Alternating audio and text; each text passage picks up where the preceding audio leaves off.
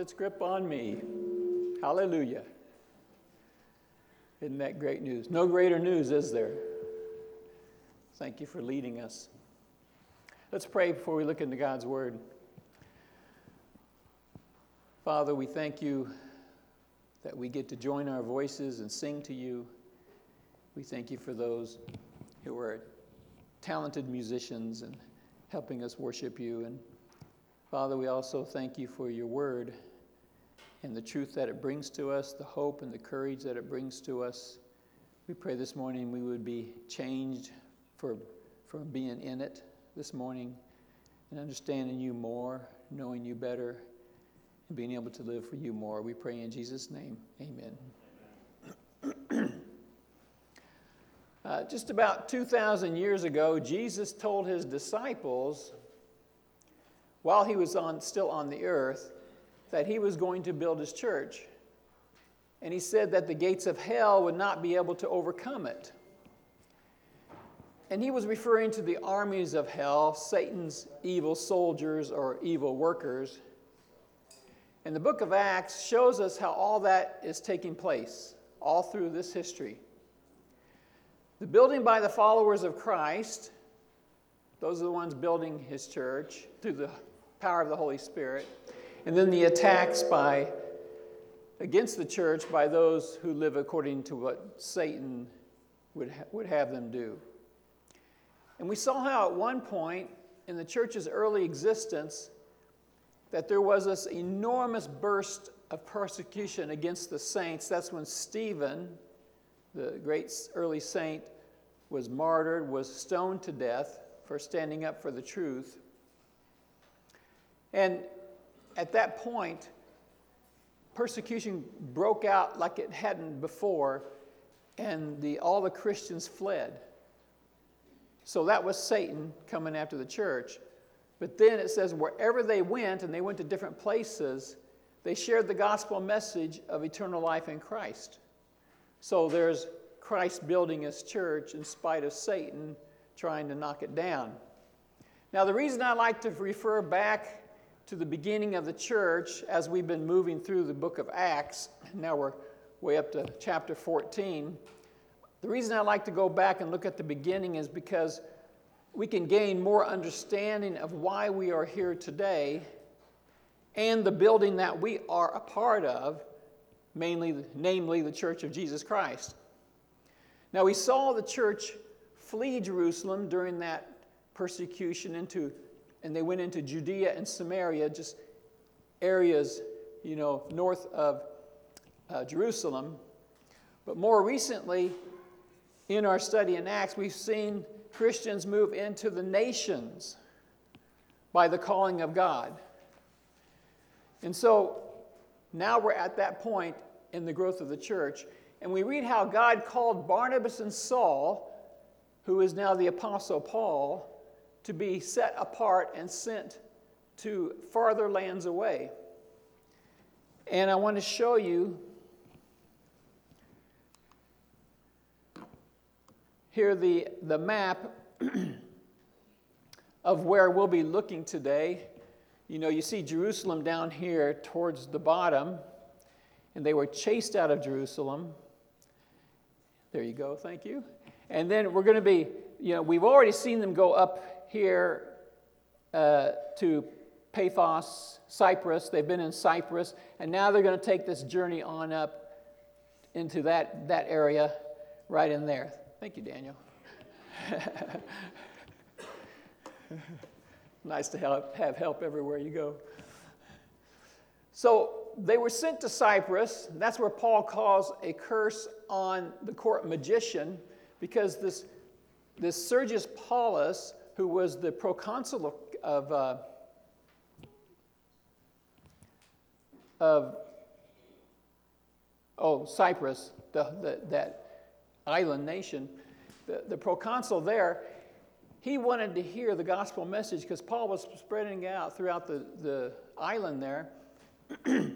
And the magician, Elymas, he was trying to prevent that, and he was preventing that. And so Paul got so upset with him and, just lost his patience with him that he called a curse down on him and God blinded him. And so people had to leave him around by the hand. And he was highly respected as a magician back in those days, or back then, that time.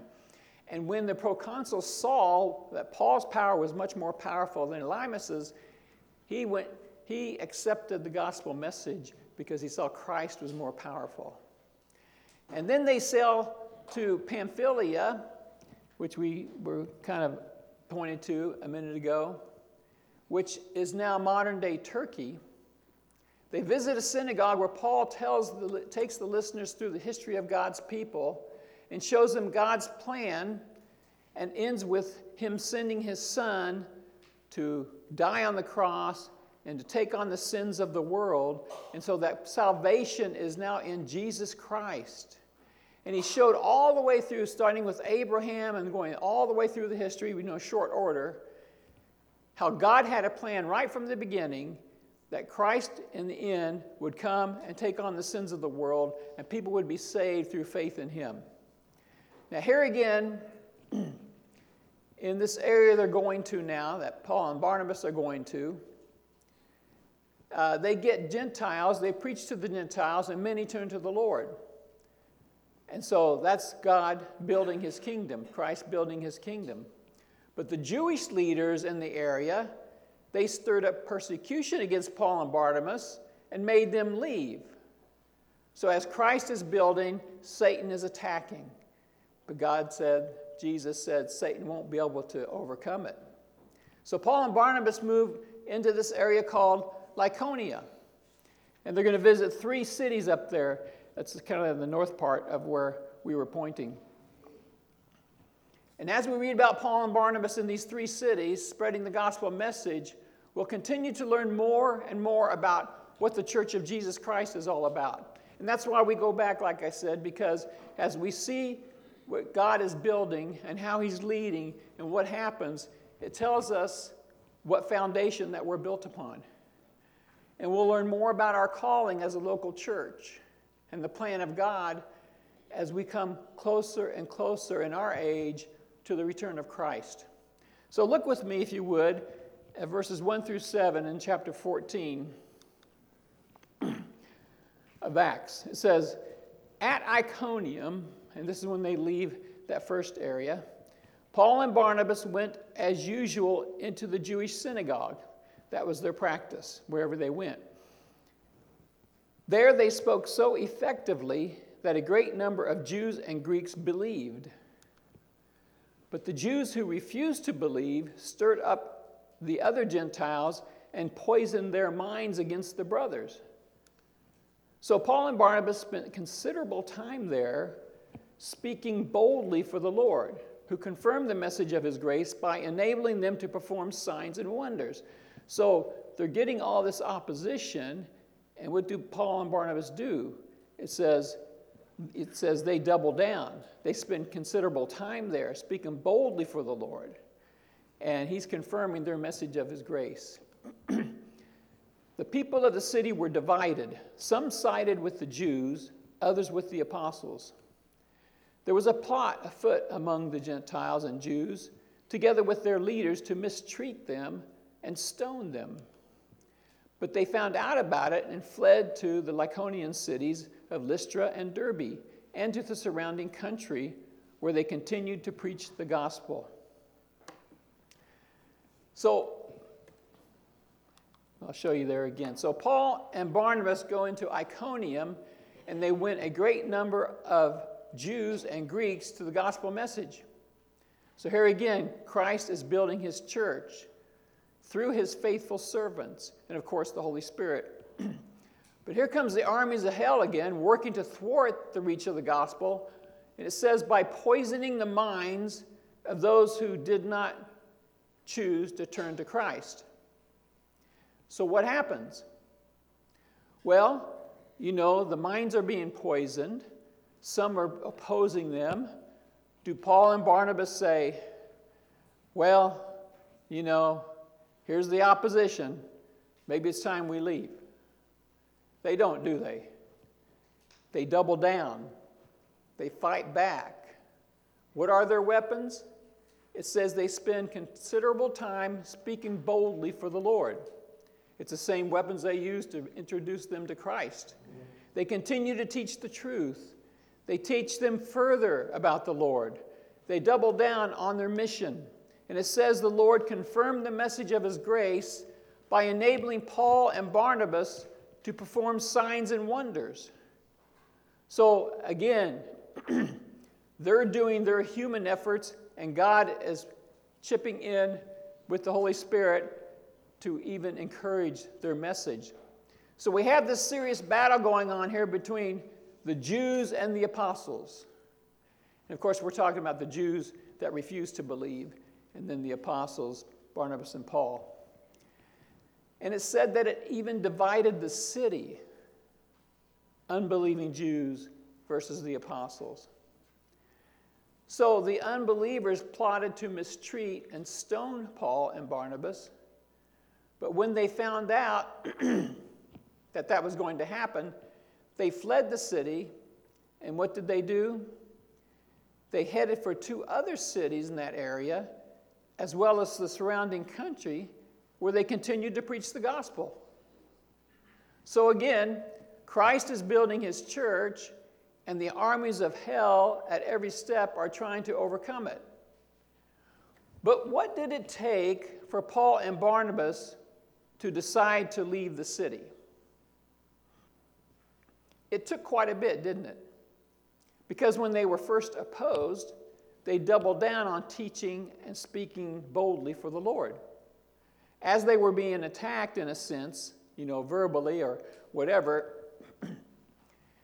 they spent more time teaching. So much so that the enemy plotted a physical attack. They wanted to kill them. They wanted to stone them. You can see who the good guys and the bad guys are, can't you? And they finally left when they found out about the plot to kill them. But where did they go? Well, look at verses 6 and 7 again. But they found out about it and fled to the Lycaonian cities of Lystra and Derbe and to the surrounding country, where they continued to preach the gospel. Now, we follow Paul and Barnabas. What makes a person who is being threatened by mobs continue just to go on and on preaching the gospel and even doubling down?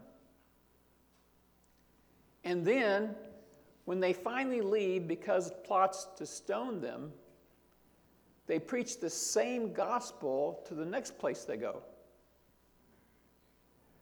Well, I'm sure that we would agree that these are very brave individuals, continuing on in such drastic, threatening circumstances. And perhaps even at the time, God is sending special power from the Holy Spirit like that happens. We see in the Bible, even people who already have the Spirit, God infuses them with extra power from the Spirit in special times. But I believe that a lot of their bravery and boldness comes from their determination to get that saving message out to lost people. I believe that's a big element, a big factor in there when they just keep going and keep going. Like they know and they feel that these people desperately need the message of hope and of God's love. And so, to these 2 servants of Christ, because of God's power, because of God being with them, and because they're knowing that this message is so important and these people need it so badly, it's worth the risk, isn't it? I'm sure they're hoping they won't be killed. And they did end up fleeing when they had the plot against them, when they heard about the plot against them. But yet, they continue to preach the same message that could have cost them their lives, and just about did where they just left. And doesn't that show us how important it is to get the message out. I mean, Jesus wants us to get his message out. And he even wants us to be willing to take risks. He wants people all over the world to learn there is forgiveness of sins available to all. And that's a message that so many people don't know. So many people say, if I live good enough, I got God's here, Satan's here. If I line up with God more than Satan, I'll probably make it. But they really don't understand. So many people don't understand, and I didn't at all until I became a Christian, that forgiveness of sins is the key. And it comes only through the gospel message. So it isn't so much that we want to die by preaching the gospel. In fact, we want very much not to die by preaching the gospel. But we realize then it is worth the threat of death to spread the good news of salvation in Christ. And I'm not saying that we're all automatically there, but I'm just saying that is the bottom line, that it is worth risking death. But now we follow Paul and Barnabas as they travel to Lystra and Derbe. Look at verses 8 through 10. In Lystra there sat a man who was lame. He had been that way from birth and had never walked. He listened to Paul as he was speaking. Paul looked directly at him, saw that he had faith to be healed, and called out, "Stand up on your feet." At that, the man jumped up and began to walk. Isn't it amazing? People have never walked before in their lives. This is the second person when he's told to get up, he jumps up. The last one danced. This guy might have too, who knows? But just before we read on, I'd like to point out something in this little section that we just read. It says that the man born lame listened to Paul as he spoke. So, Paul was speaking, he was listening. And then it says, Paul saw that he had the faith to be healed. Now, as I read that, I was thinking, I don't think Paul was talking about healing when he was preaching to them. I think he was just talking about the gospel message. Because we saw it at one sermon, he went all the way from Abraham and showed how Christ fit into it and how they could have forgiveness in Christ. So I assumed that he was explaining the gospel message because that's what he did. That's what they did wherever they went. And that was everyone's need, the gospel message. But it says when Paul saw him listening the way he was, and I'm guessing that he just had this intensity on his face that he was easily seen to be interested in the gospel message, very interested in the gospel message. And then I think Paul saw that and said, I think he has the faith to be healed. And he was, wasn't he? Now, I'm not saying that this is a formula for healing. I'm not saying that anyone intently listening to a sermon is going to be healed automatically. What I'm saying is that this man was listening to Paul's message with a heart open to God, wanting what God had for him. I'm saying that as he was listening, he was truly desiring God. He had this positive attitude toward God and what he was doing and the message. And then God chose to use this man's situation of being lame from birth, due to his attitude of faith toward him, to show his power to back up Paul's message of salvation in Christ. And so I think this man was rewarded for his attention, his positive attitude towards God, and then God saw that it would be great to heal him and bless him as he blesses the whole crowd.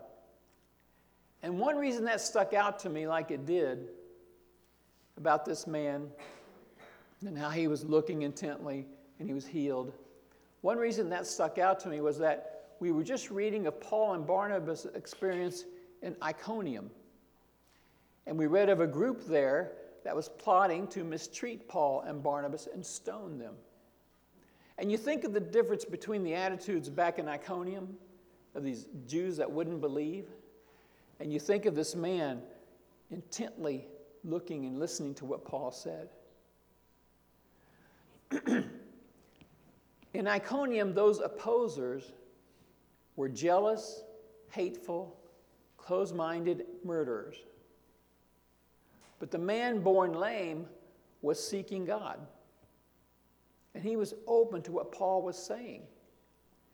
And I think the principle is not so much that we can expect a miracle every time we are serious about the word, but I think the principle is God rewards those who seek him. He wants us to have seeking hearts, positive hearts toward him. It doesn't necessarily mean that we have a positive seeking heart. If we do, we will be granted everything we want. But it means if we have a positive seeking heart toward God, our lives will be blessed by him. We will be positive followers of Jesus Christ, and we will see him working in our lives. And that's not a guarantee that every single prayer will be answered the way that we are thinking. I happen to think that a lot of times our prayers are answered and we don't recognize it because we were praying in a certain way, and God answers it in another way. But I'm thinking that God will be working in our lives for good overall with our faithful, positive attitude toward him. The other day I was listening to this broadcast. This lady was being interviewed. She had written a book, and she'd had these long-term illnesses. And it was so unexpected, yet she became so debilitated. She'd had a very difficult physical life. And she would go to the doctor. She was young when it started. She would go to her doctor for help with one problem, and they would do tests and find out she had even another problem. And that happened several times. It was like difficult to even listen to how much she was suffering in her body. She was married, had children. She couldn't do a lot of the things that she wanted to do as a wife and a mother.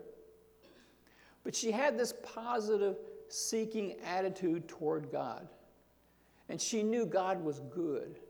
And she knew that even though she was having all these physical problems, she was praying, for God to help her and heal her, she knew that God was good. And she rested in that, even though she wished she didn't have those problems. And it was difficult for me just to imagine having all those problems. But then, she went on to say how God supplied all of her needs with her helpful family and friends. People would come and just offer to do things. And she ended up setting up, schedules, and people would come in and regularly do things for her. And she was able to do some things, but not nearly what she wanted to or felt she should. But she had that positive trust in God, even in a really difficult life that was coming to her, that she had been dealt. And she said she was never really healed, but felt victorious through God's sustaining love. So God was answering prayers in a sense, but not in the exact way that she probably had prayed. And she had seen God's love and help in ways that most of us will not see. And I believe it's that positive seeking heart that God rewards. Sometimes in the very way we pray, and other times in ways different than we are praying. But he brings to pass what is good. and he builds us up in the meantime through it. But it says that Paul saw that he had faith to be healed. He called out to him to stand on his feet, and the man jumped up and began to walk. Now let's continue with Paul's talk here in verses 11 through 18. When the crowd saw that what Paul had done, they shouted in the Lycaonian language, "The gods have come down to us in human form," when they saw that healing. Barnabas they called Zeus, and Paul they called Hermes because he was the chief speaker. The priest of Zeus, whose temple was just outside the city, brought bowls and wreaths to the city gates because he and the crowd wanted to offer sacrifices to them. Imagine that. You're talking and they start bringing all the sacrificial animals in. But when the apostles Barnabas and Paul heard of this, they tore their clothes and rushed out into the crowd shouting, "Friends, why are you doing this? We too are only human like you. We are bringing you good news, telling you to turn from these worthless things to the living God who made the heavens and the earth and the sea and everything in them. In the past, he let all nations go their own way. Yet, he has not left himself without testimony. He has shown kindness by giving you rain from heavens and crops in their seasons. He provides you with plenty of food and fills your hearts with joy." But even these words, they had difficulty keeping the crowd from sacrificing to them. So they mistake Paul and Barnabas for two of their so-called gods because of the lame man's healing. But Paul and Barnabas don't just calmly say, "Now, we're not gods. We're good, but we're not gods." They tear their clothes and rush into the crowd shouting. And they tell them that the God of heaven is the one who created everything. They had nothing to do with that. He governs the nations. He's shown his kindness to you with rain and food and crops and everything that you need, and fills your heart with joy. But even with these words, it says they had a hard time stopping them from sacrificing to them. Now we know that Paul and Barnabas will not want these pagan worshipers lifting them up as gods. I mean, we see that pretty clearly. But my question was, why do Paul and Barnabas act so strongly against what they're doing? I mean, they are frantically trying everything they can to stop them from worshiping them. And my thought is that you would think that they could just try to reason with them, but they ran out and they were ripping their clothes and all that kind of stuff. It was like a sign of mourning. And my thought is that Paul and Barnabas have such a high and holy reverence for God. And because their view of God is that he is completely exalted above all, holy, powerful, majestic, glorious, that they can't even for 1 second accept praise that is due for only God. And it just goes against everything that they are to even allow somebody to say that. Even from people who don't know any better. It's like it almost frightens them to receive to themselves the praise that belongs to God. And I think that's just because they have such a high, accurate view of God, who is so holy, so glorious, so exalted. And you see, I think that is what our American culture, we have lost that view of God. Even if we probably didn't have it that fully maybe, but we've lost that exalted view of God as a culture.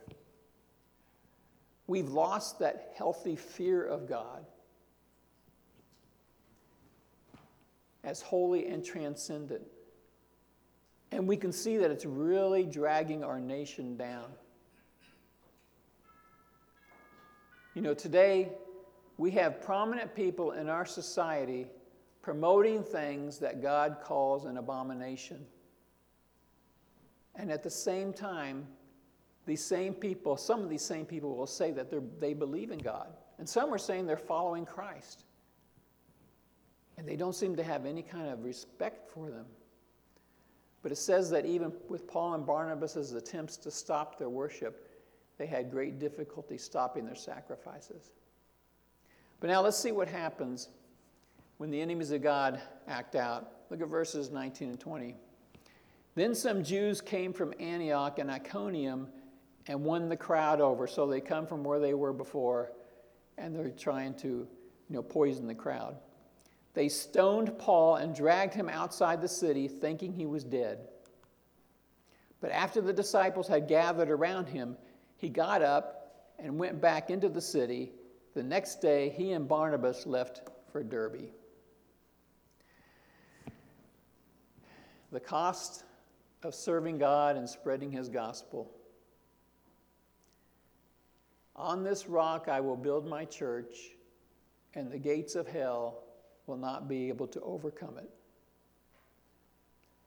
And we might add, if we're brave enough to, and the gates of hell will never stop trying to be able to overcome it. But Paul and Barnabas show us what it means to be dedicated to Christ and his church.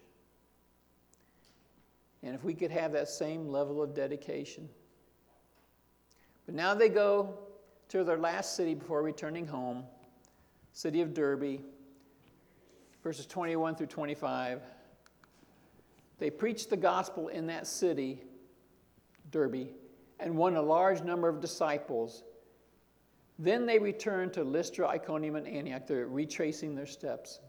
So they go to another city and win a large number of disciples. Strengthening the disciples and encouraging them to remain true to the faith.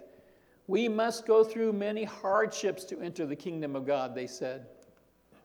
Paul and Barnabas appointed elders for them in each church, and with prayer and fasting committed them to the Lord, in whom they had put their trust. After going through Pisidia, they came into Pamphylia, and when they had preached the word in Perga, those places they'd already visited, they went down to Attalia.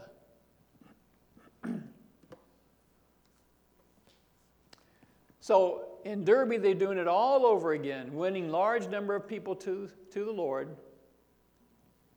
Just continuing on with the Lord's work. On the way back home, they visit the same cities they made disciples in earlier. Young disciples, young Christians or new Christians. And we really need to follow up on young Christians, don't we? New Christians. I mean, if we've been a Christian a long time, we maybe can't relate to them that easily. But new Christians, they really need to be encouraged and confirmed in the faith and strengthened in their resolve. Because they'll have, Satan, the armies of hell, or whatever, encouraging them to leave the faith, trying to work against it. So you can't just walk away from new believers, can you? Some will have doubts. Some will have family members or longtime friends questioning their decision, challenging their decision, even maybe mocking their decision to follow Christ. And it may lead them to doubt if the pressure's on enough. And follow-up visits of one kind or another can really be lifesavers for new believers. So Paul and Barnabas tell them that Christians go through many hardships to enter the kingdom of God. And there again, the gates of hell. We have a fierce enemy. He wants to shipwreck believers. If we think everything is supposed to go smoothly, that mindset can lead us into a lot of hurt and trouble. We must brace ourselves and stand strong in the faith. We must commit our hearts and minds to follow Christ. It must consume our lives, that we belong to Christ and we want to live for Him. And then we must realize that we will have weak spots, areas that we will be vulnerable in as individuals. And we must be on the watch for our spiritual health. Not that we're terrified. It just means staying close to Jesus in word and prayer and in fellowship with God's people. And sharing the message of saving faith can be a major, major help. So let's see how this trip ends. Our last 3 verses. So from Italia, they sailed back to Antioch, where they had been committed. That was the church that Paul and Barnabas got called from by God. Back to Antioch, where they had been committed to the grace of God for the work they had now completed. On arriving there, they gathered the church together and reported all that God had done through them and how he had opened a door of faith to the Gentiles. And they stayed there a long time with the disciples. What a fantastic ministry trip.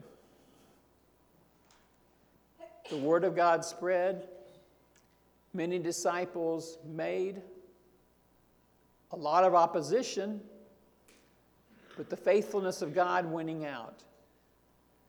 And seeing the words of Jesus playing out in real life. On this rock I will build my church, and the gates of hell will not be able to overcome it. And all that is for us too, isn't it? And he's still building upon that same rock, that Jesus is the Messiah, and he's coming back to save his people. But for this time, we are also the workers. Let's pray.